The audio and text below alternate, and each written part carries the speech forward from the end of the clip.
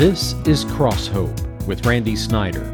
Cross Hope is broadcast daily and shares 5 minutes of hope and encouragement from the Word of God. Our companion website is www.crosshope.org. Now, with today's uplifting message, here's Randy.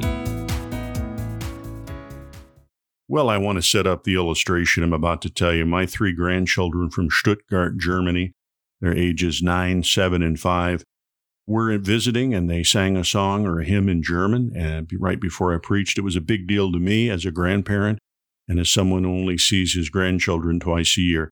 It was special. I want to set that up as you hear the story, and we'll get into the message on the Lord's Supper.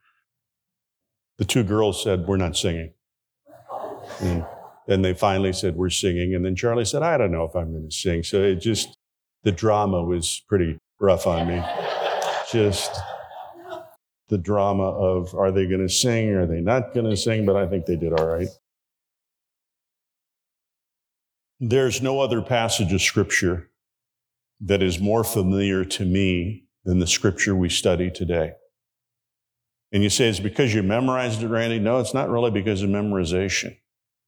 I've heard it week after week, month after month, year after year in my childhood, high school years, at my home church in Hammond, Indiana, because every time communion, the Lord's Supper, was served, someone read from one of the passages about communion, and one that we read today, where Jesus instituted the Lord's Supper.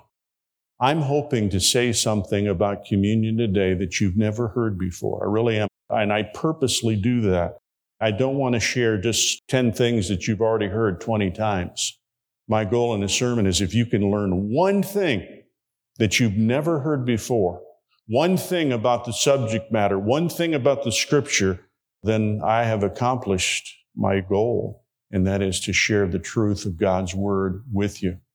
So we're going to look at a passage, and as you hear it, you say, well, I've heard that since childhood, read over and over. But I'm going to tell you something about what communion means to your life by telling you a story at the end of the message where a man was ready to commit suicide. And somebody offered him the Lord's Supper in a place that's unbelievable. And he said it stopped him from taking his own life. There's power in the Lord's Supper. There's power in communion. We're studying Mark, the 14th chapter today. Last week we talked about the second coming of Christ, where Jesus talked about his return. And if you don't remember anything else from last week's sermon, you already know it, many of you do. No one knows the hour or the day. No one. Not even the angels in heaven, Jesus said, know that. And said, yet, so when you hear a man or woman today in 2019 say, I know when the Lord's going to return, it's going to be on this date and this year or whatever, you know they're violating the very Scripture of God where Jesus himself said, no one knows even the hour or the day. We're in Mark 14 where he's giving the disciples his last Passover meal, and I'm going to talk about that in a minute. It begins at verse 12. The disciples left, went into the city, and found things just as Jesus had told them. So they prepared. Underline that in your mind. They prepared for the Passover. When evening came, Jesus arrived with the 12. While they were reclining at the table eating, he said, I tell you the truth. One of you will betray me. One who is eating with me. What a statement. They were saddened, and one by one they said to him, surely not I. It is one of the 12, he replied, one who dips bread into the bowl with me. The Son of Man will go just as it was written about him. But woe to that man who betrays the Son of Man. It would be better for him if he had not been born. Well, this message on communion will continue tomorrow on Cross Hope. That's crosshope.org.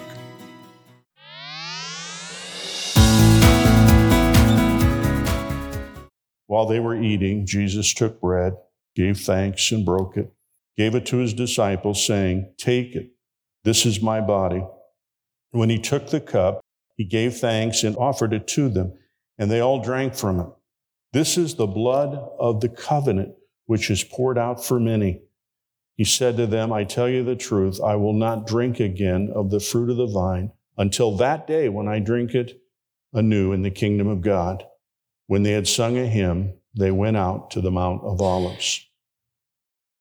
One of the things I want to point out to you that I've never heard anyone in my lifetime talk about, this was a meal that had to be prepared for. There was preparation for the meal. You say, what's the big deal about that? Isn't every meal prepared? That's right, it is. When you eat a meal this afternoon, somebody prepared it. You say, well, we're eating McDonald's. Somebody prepared it. There's always preparation for a meal, and isn't it interesting? We prepare for the Lord's Supper. It's interesting that David would mention needing people to help with the preparation of the communion emblems because preparation is needed. These emblems just don't magically appear on Sunday morning. Someone lovingly prepares them, or several people prepare it. So there's preparation. But there's something that maybe you've never thought about. There was a cloud over that meal. You say, what do you mean? There was a shadow. Jesus said, one of you is going to betray me. And what a dramatic moment it was. Here he is with the people closest to him, his followers, and Jesus said, one of you is going to betray me. And they all asked, is it me? Surely not I. I want to tell you something. You've been at meals in your lifetime where there's been a shadow. You say, what do you mean by that? Some of you may have had a Christmas or a Thanksgiving meal recently where it was first Thanksgiving or first Christmas without somebody. There was a shadow over that meal because of that. Or the other side of the coin is you might be at a Thanksgiving or Christmas dinner where you have the sense, this is Dad's last Christmas with us. This is Mom's last Thanksgiving with us. And you understand that. There's powerful things, the shadow over the meal. And they had the shadow over this Passover meal. And Jesus said, one of you is going to betray me. Let me give you a little background on the Passover meal. This was a command of Scripture in the book of Exodus that the people of God, the Israelites, were to recognize the Passover. What was it? Before the Israelites left Egypt, the firstborn of all of Egypt and all of the country in Egypt were condemned to die, except those who the death angel, this is very dramatic and very upsetting to some people to think about this. The death angel was going to go through Egypt, and the firstborn would die unless the front door of the house and the side panels were covered, sprinkled with the blood of a lamb. Very symbolic, and you don't have to be a rocket scientist or a Bible scientist to understand it, is that Jesus was telling them that the Passover was a foretype of what was going to happen with the blood of Christ on the cross. And this is why this is important. When the death angel came over Egypt, he saw the blood and he passed over that house. Next house, saw the blood, passed over. You say, what's the big deal about that? I want to tell you something about forgiveness that I know there are men here that need to hear today, and there are women here that need to hear this. Well, tomorrow when we continue this message, I'm going to say one of the most important things I believe I've ever said about forgiveness, and I really mean that. I don't think I've ever said it before in a message, but you'll hear it tomorrow on Crosshope. Our website is crosshope.org. One word, crosshope.org.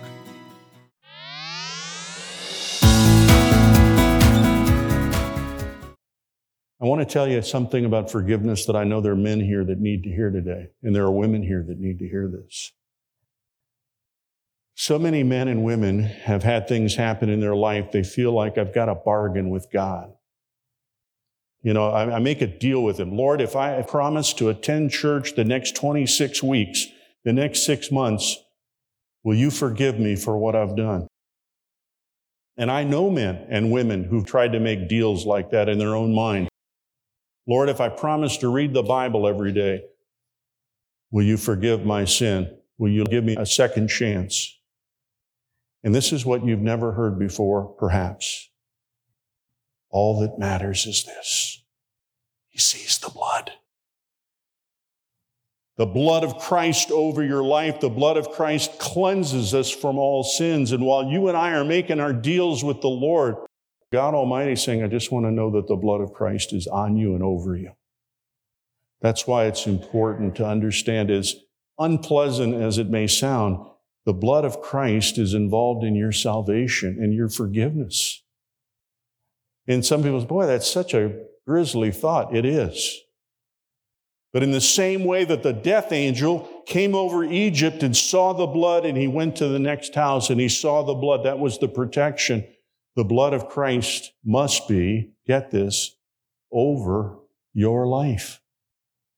How does it happen? When you acknowledge that Jesus Christ died for your sins, you accept everything that he accomplished on the cross. You appropriate it into your life, and that's how it happens. When he sees the blood, it makes a difference. You've seen it on television. I know you've seen the place in India called the Taj Mahal. The famous building. It's a building that's magnificent. I've never seen it. I've been to India 5 times on mission trips, but I never saw it.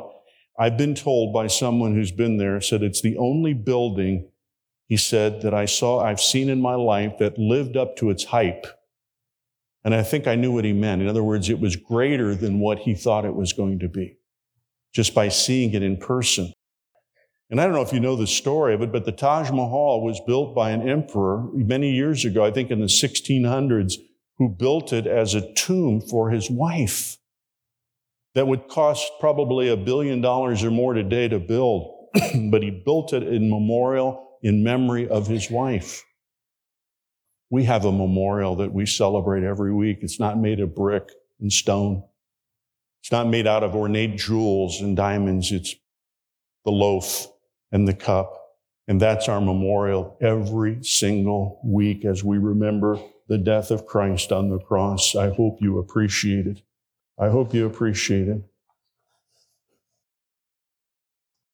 The Lord's Supper is important because you do tend to take it for granted when you take it every week, and I'd be the first to admit it, you do. And you know how I've told people that you can do this little device in your life so you don't take it for granted? Here it is. You ready? Remember something you did as a sin this week. Makes it brand new. All you have to do is think of one time you lost it and you let somebody have it. You used God's name in vain. You had a thought you shouldn't have had. You remind yourself of that, and all of a sudden, the Lord's Supper takes on a whole new meaning because it's fresh. And you know that's what covers my sin, is not my good deeds and not my walking the straight and narrow. It's the blood of Christ. Always has been, always will be the blood of Christ. Well, part 4 tomorrow on Crosshope. Our website is crosshope.org.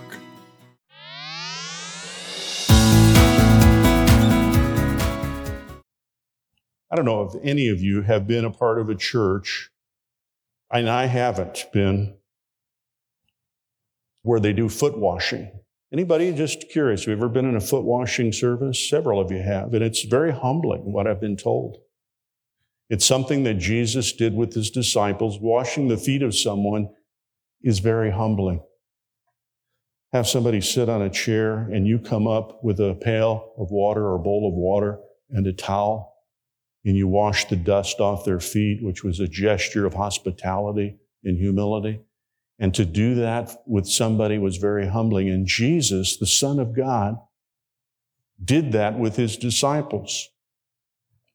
A well-known woman Bible study speaker was asked to talk about it at a conference for women. And she said, "Do you want me to prepare and have a foot washing as a part of what I do?" And the leader of the group said, "Oh, no, I don't want you to do that." She said, "If you do that, half the women won't show up because they'll think it's so strange, and the other half will be getting a pedicure all day, getting their toenails clipped all day." I thought that was an interesting response. But isn't it something that is interesting to me that's uncomfortable to people? It was an act of humility that Jesus performed for his disciples.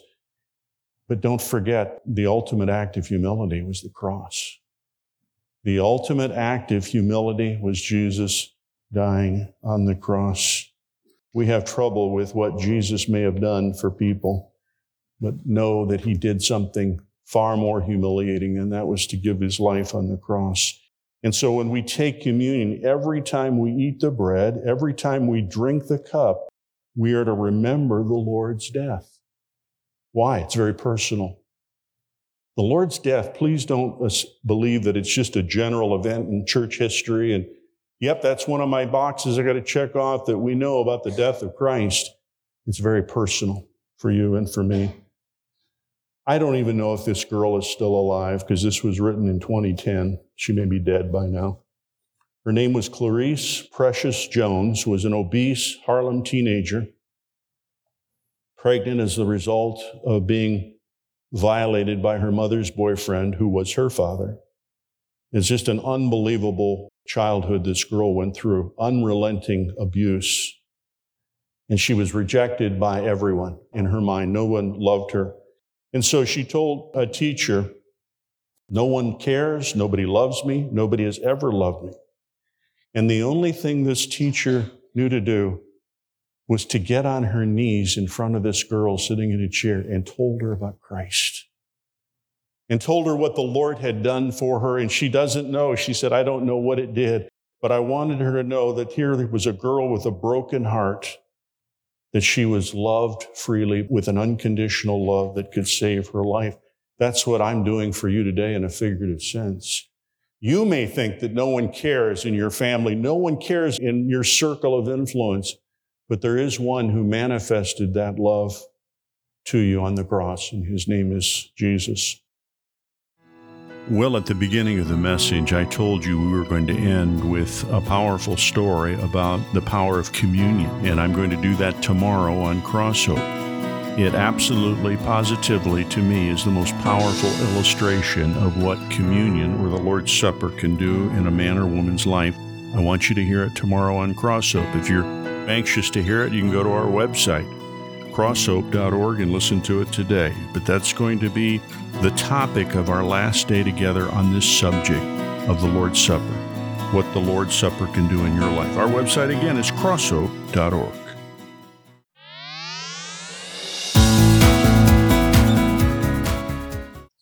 The story that I want to tell you about the power of communion is this. I had a minister friend in Columbus years ago who had a summer ministry with a church in England where he traded pulpits. It'd be an interesting experience. He went to England and preached at this one particular church for 3 months. And then the minister of the church in England came over to Columbus and preached in Columbus for 3 months. They did a pulpit exchange, I think is what it's called. While he was in England, the minister friend said he met another much older minister, this was years ago, who was a soldier in World War II for the British Army. He was captured by the Germans, went to a German prison camp in Poland. And he said, what people don't talk about, and I'd never thought about it till he talked about it, he said that so many of the prisoners just committed suicide because they were starving to death. They had nothing to eat. He said, we had one thin bowl of soup and a piece of bread once a day. That was it. You and I wouldn't last too long with that kind of diet. Just a thin soup and then a piece of bread. And he said many of the men that were there would commit suicide. And you know how they did it? All you had to do to end your life was run toward the fence and literally jump on the fence like you were trying to climb it. And death was immediate. You were shot. That was it. It was a horrible existence. It wasn't Hogan's Heroes, believe me. It was a terrible existence. And this minister told my minister friend from Columbus, he said, I was thinking of doing that. I was thinking of committing suicide. We were starving to death. We had no energy. And he said, I walked out into the yard one day when we had some time. And he said, I walked to the fence. He said, I didn't grab it. I didn't touch it. I just walked to the fence, just thinking about ending my life. He said, I heard some rustling outside the fence, outside the barbed wire. He knew that somebody, and he thought at first it was a guard. And so he looked, and it was a Polish farmer who just walked up to him. And the Polish farmer had a piece of potato in his hand. And he stuck it through the fence and handed it to this minister, and he said, this is the body of Christ. Do this in remembrance of me. And that's all he said and walked away. And that minister said something happened in his spirit when to have a stranger, a total stranger with this heavy Polish accent say, "This is the body of Christ. Do this in remembrance of me." What do you feel when you take communion? So I've never had that experience. No, you haven't. Neither have I. But you know what? We can appreciate what the Lord has done. Maybe the next Sunday when you take communion and you take that piece of bread, you say, "Body of Christ," and you hold that in the cup and say, "The blood of Christ," it can have great significance in your life and in your future because of what it represents. The blood of the covenant is a phrase I want you to go home with. The blood of the covenant. The blood of the covenant. The blood of the covenant. Why am I emphasizing the blood of the covenant? Because it emphasizes to you, you have a covenant relationship with Jesus Christ. Jesus Christ, the Son of the living God, made a covenant with you. And He made a covenant with me, and that covenant was sealed. Not with ink. You ever had somebody said, let's ink the deal, let's seal the deal. It was sealed with the very blood of Christ. Our website is crosshope.org. You've been listening to Cross Hope with Randy Snyder. For more information about this ministry or to re-listen to any message heard on this broadcast, go to our website at crosshope.org. Be sure to join us at this same time each weekday, or listen at www.crosshope.org. Cross Hope is listener-supported and is produced by Cross Hope Ministries, Incorporated.